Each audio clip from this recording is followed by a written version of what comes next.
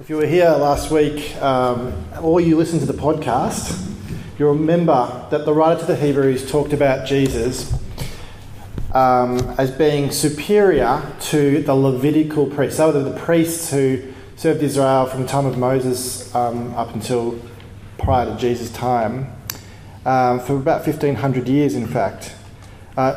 Jesus was far superior to them. In fact, he was a bit more like another priest, in fact a priest king, it said in chapter 7, the priest king Melchizedek, who is the king of Salem, the ancient land that we think is Jerusalem. This Melchizedek appears only briefly in Genesis chapter 14, a few verses, and it's like he comes out of nowhere and he goes into nowhere, he disappears, he has no ancestors. It looks a little bit like he's this eternal character. And King David, as we learnt last week, when he read about Genesis 14 and read about Melchizedek, he thought to himself, this guy looks so like this amazing priest who's eternal. He seems to have no parents and no offspring and no death, even no birth. He's not actually eternal, but it's like he's eternal. And imagine, thinks King David, if there really was an eternal king and a priest like Melchizedek. Imagine that. And so King David wrote a psalm about that, Psalm 110. And that became this sort of hope, this song of hope that one day this king priest would come who would be so much better than all the Levitical priests that had been there, who were limited men, who were sinners, who couldn't really achieve the intimacy with God that King David was longing for his people. And the writer to the Hebrews has told us already in chapter 7 that Jesus is the fulfillment of that. He is that one. He's the king priest who is in the order of Melchizedek. He's like Melchizedek. He's not like the other priests that we've just had for the last 1,500 years. He cannot be touched by death. He really is eternal. He can offer a sacrifice that will never need to be repeated. He's so pure that he doesn't need to offer a sacrifice for his own sins. So Jesus Christ, as chapter 7 has taught us, is the King of Kings, the priest of priests. Right. So as the passage begins in chapter 8, now the main point of what we're saying, because, let's face it, this is complicated. And the writer of the Hebrews is trying to bring us back to the main point. And he says this. Two ideas at the very start of the first two verses of this chapter. You might want to look at it. He says, first of all, this Jesus King Priest who has come has sat down at the right hand of the throne of the Majesty in heaven. And this is the final proof of his glory. As a king, he has glory. There is no other king who has had more glory than this King Jesus, sitting on his throne. But secondly, he's not just some kind of a king that sits on his throne and gets all the glory, like some kind of egotistical king who just loves everyone to bow down to him. But in fact, he has a ministry on this throne that he sits in. It says he serves in the sanctuary. This is proof that he, as a priest, he continues to minister.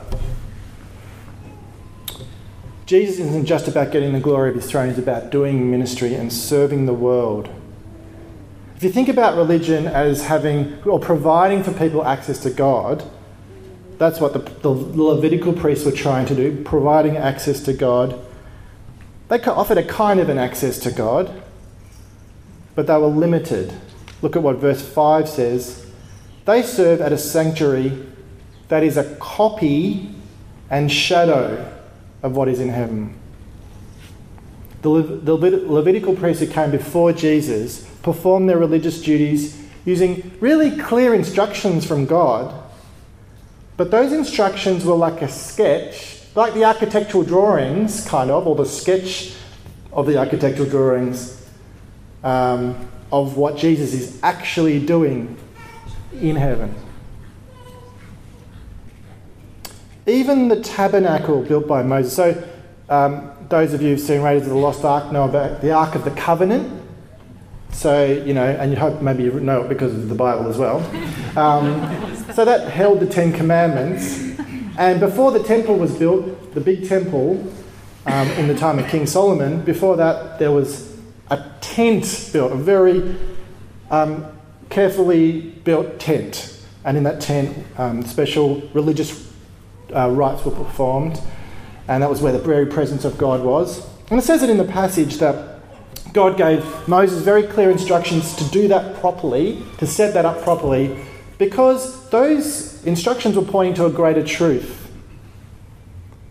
It was kind of like a miniature of the throne room in heaven, but it wasn't actually the throne room in heaven.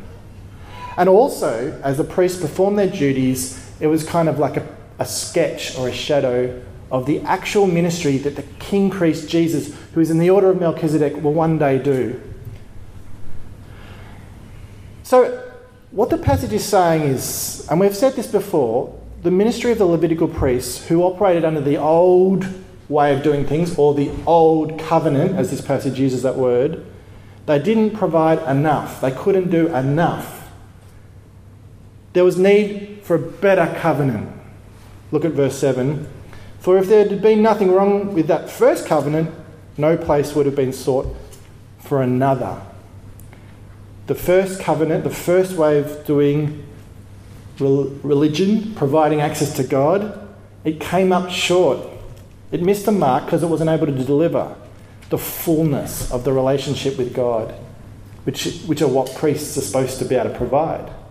That's what God desired for humanity. He wanted a fullness of that relationship with his people. The old priests were sinners, and they were the ones who implemented the old covenant. So there were problems. There needed to be a better covenant that could deliver the fullness of the relationship God desired with his people, and that wasn't dependent on sinful priests. And we have that new covenant, says chapter 8, under the ministry of the king priest in the order of Melchizedek, Jesus. That's where we've got that new covenant. Jesus' ministry isn't exercised in some kind of earthly replica of a sanctuary, using a sketch of a heavenly ministry, but Jesus' ministry is the heavenly ministry. His ministry does provide the fullness of that relationship between God and people. So therefore, his ministry and his covenant, the new covenant, is superior. The old priests ministered under the old covenant. Jesus, the priest of priests, rules over the new covenant, and he serves in that new covenant. He's the ultimate mediator. And this leads us to focus in on, and the passage focuses in on, why this new covenant is so much better. Let's look at the detail, because it gives us some. This better and new covenant, it's not like, sometimes we think this when we're learning about the Bible, that God messed up and he had to go back to the drawing board and then come up with a plan B. That's not what the new covenant is. Because we actually see from this passage that God was talking about this new covenant while we're under the old covenant. He already knew about it. And we have this big quote, the biggest quote in the New Testament, just for a bit of trivia, next time you're doing Bible trivia, in Hebrews 8, that comes from Jeremiah chapter 31. And you can see it there starting in verse 8. And it has three parts to this quote. First of all, it says, Jeremiah, who's prophesying in the Old Testament times, is before Jesus, when the Israelites were in exile, and they were away from their land, suffering under a foreign empire. And this prophecy comes through the prophet Jeremiah that says, "The days are coming, declares the Lord, when I will make a new covenant with the people of Israel and with the people of Judah." So the Lord is promising a time when he's going to make this new covenant with his people. Now, the second part of this prophecy in verse 9 says that the new covenant is going to supersede the old one. It says, "It will not be like the covenant I made with their ancestors when I took them by the hand to lead them out of Egypt, because I did not remain faithful to my covenant and I turned away from them, declares the Lord." So he's already introduced this word new in verse 8, this new covenant. And what he does here is he makes this he qualifies what he's saying in negative terms, in that this covenant's not going to be like the one I did with Moses. Why? Because those who I led out of Egypt did not remain faithful to me, says God in verse 9. So this will be a full upgrade of religions. This old covenant will be superseded by the new covenant.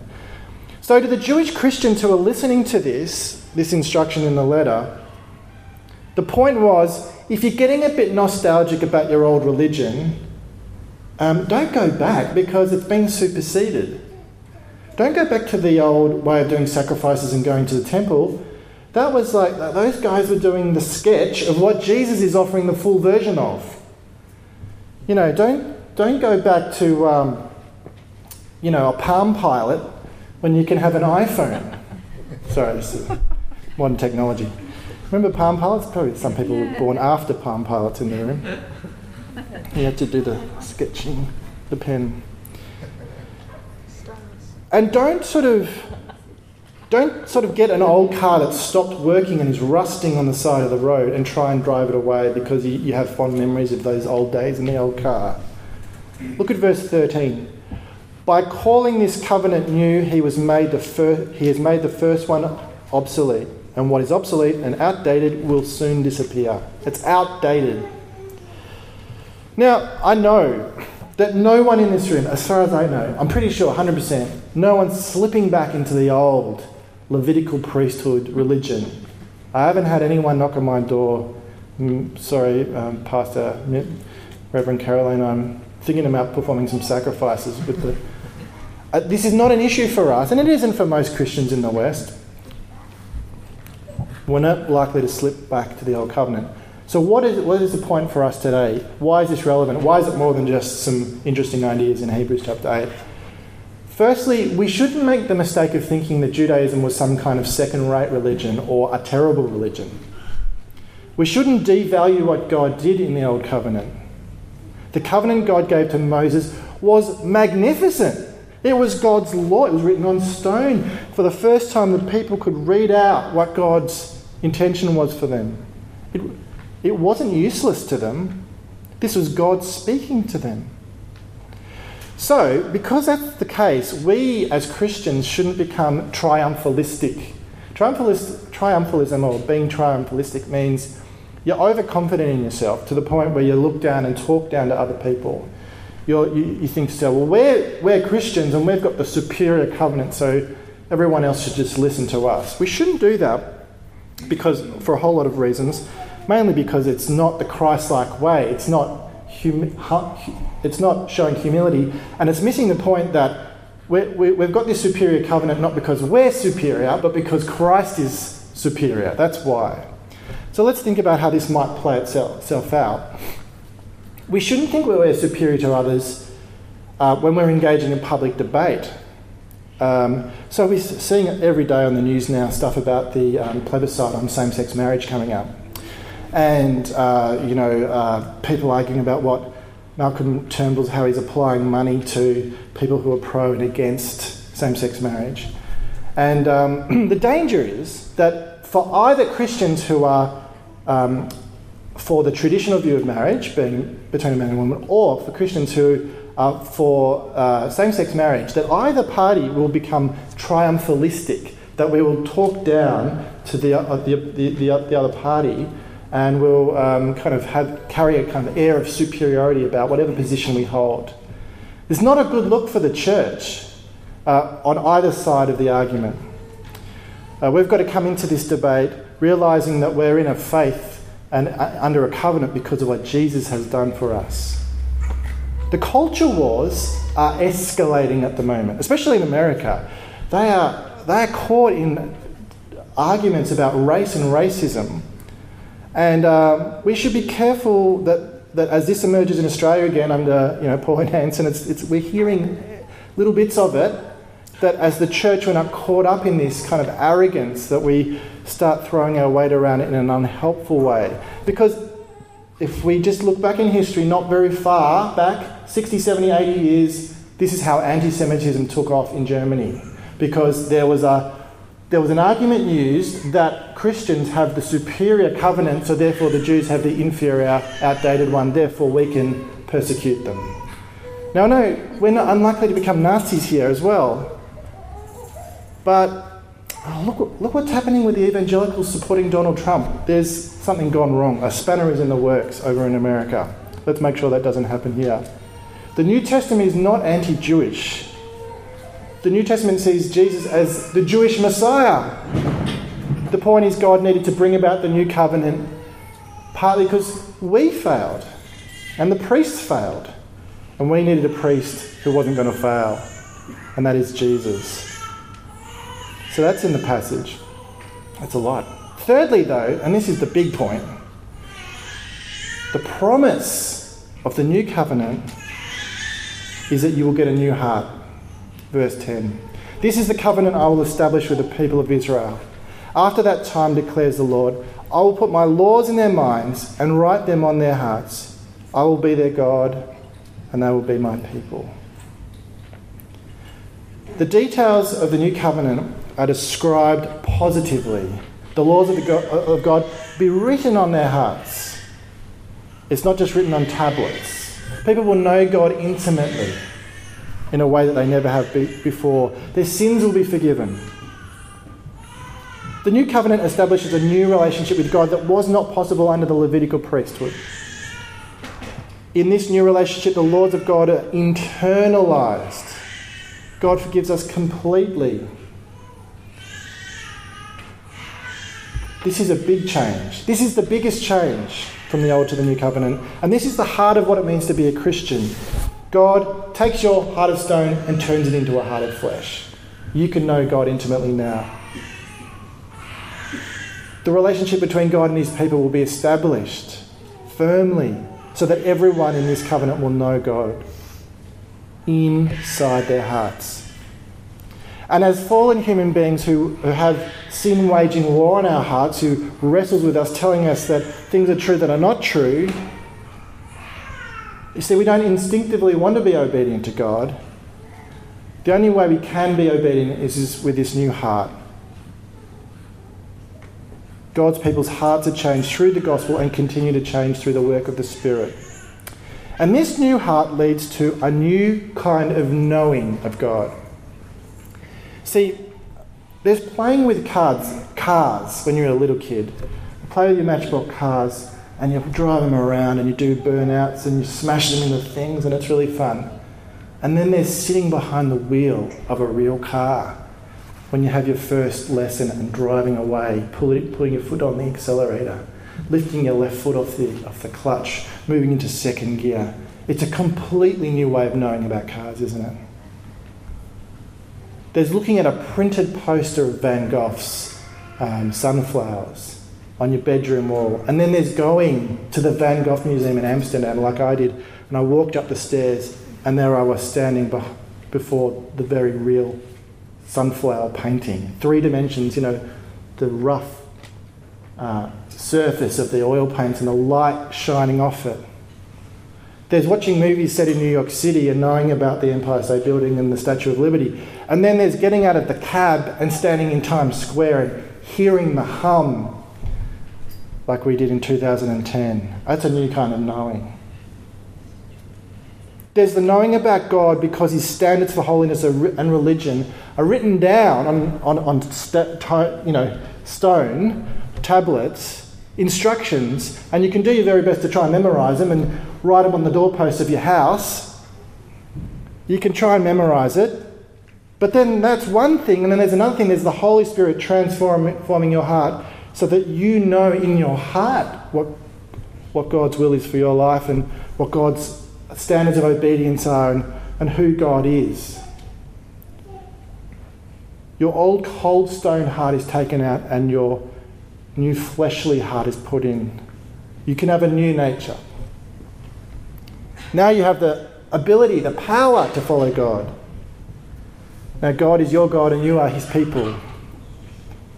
This is the difference between knowing in theory and knowing in reality. Knowing in your gut. It's the difference between listening to the album and seeing it at the concert. It's the difference between imagining the kiss and feeling it on your lips. It's the difference between the recipe on the page and eating the meal. It's the difference between the Old Covenant and the New Covenant. So through Jesus, through his eternal king priestly ministry in the throne room of heaven, the sanctuary of heaven, he gives us this new heart. This is the ministry he's doing in a full way. It's not just reading a book anymore. It's knowing him in your hearts. No longer will they teach their neighbour, it says in verse 11, or say to one another, know the Lord, because they will all know me, from the least of them to the greatest. And here he is talking in hyperbole, because what am I doing now? I'm teaching, I know, and we teach each other still. So we do still teach under the new covenant. But what he's saying is, it's vastly different. Everyone has access to this knowledge of God, not just the priests, not just the religious authorities, young people, old people, people of different levels of education. But because of Jesus' eternal priestly ministry, under this new covenant, we are supernaturally changed, so we know him at a whole nother level. Intimate knowledge of God is something beyond what the old covenant offered. There was a sense in which the people of Israel knew their God because he had revealed himself to them, which was in contrast to the other nations who didn't know him. Yeah, they did know who he was, but in the new covenant community, everyone can know God directly. You don't need the priestly system anymore. In Christ, God is most fully revealed. And this is how we get eternal life. So again, let's think about how this applies. Being a Christian isn't really about your external practices. External practices matter, like going to church really matters for Christians. It's really important. You should go to church as much as you can. Church services I'm talking about. You should be a moral person and live out the standards of Christian morality. But that doesn't make you a Christian.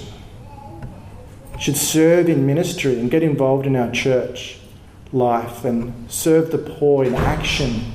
But that doesn't make you a Christian. That's not the essence of being a Christian. The essence of being a Christian is actually found in this quote from Jeremiah 31. It's about your heart being transformed. It's about receiving a new heart and knowing God intimately, having your sins permanently forgiven. This is the new covenant. So I ask you, do you have an internalized faith? Do you actually have a new heart? Do you actually know God? You might be involved in lots of ministries at church and outside of church, but is your heart changed? Because the problem is, if your heart isn't changed, you're going to fall over. You will fail in the same way that the Israelites failed and in the same way that the Levitical priests failed. You'll know about God intellectually, but not in your heart. You serve a God you don't really know very well. You might have heard consultants talk about the iceberg metaphor. It's used for lots of things, and it applies to the Christian faith. Only 10%, if you think of an iceberg, only 10% of it you see. It's the bit above the water. 90% of the iceberg is below the surface of the water. If the 90% which is below the surface of the water melts away because of climate change and the sea's warming up, it fades away. You might still see the top for a while, but then as soon as there's another iceberg bump into it or something bumps into it, it topples over and sinks and dissolves. For the Christian, our actions, our going to church, our moral outward behaviour, our serving of the poor, all of these things that are good things to do is the 10% above the surface of the water. The bits that everyone can see. The 90% below the surface is what Jeremiah 31 promised. It's the new heart, it's the intimacy with God. It's the forgiveness of sins. It's knowing God intimately. And if you don't have that, your iceberg is going to fall down. So what do you do? What do you do? If you think this might be you, if your faith might just be actions and not heart transformation, I can challenge you to do only one thing. Because you can't do your own heart transformation. You can't do it. You have to ask Jesus to do it for you. This is his ministry. This is his whole KPI, his job description. Transform people's hearts, forgive them of their sins, create knowledge of God in people. That is the only way you can get it. So I challenge you to pray and ask for that if you think this might be you. So I'm going to finish and give you that opportunity to do that now. I'll pray a line. You can pray it after me, in your heart, in your mind, out loud if you want. Lord Jesus, I acknowledge that without you, I cannot know God.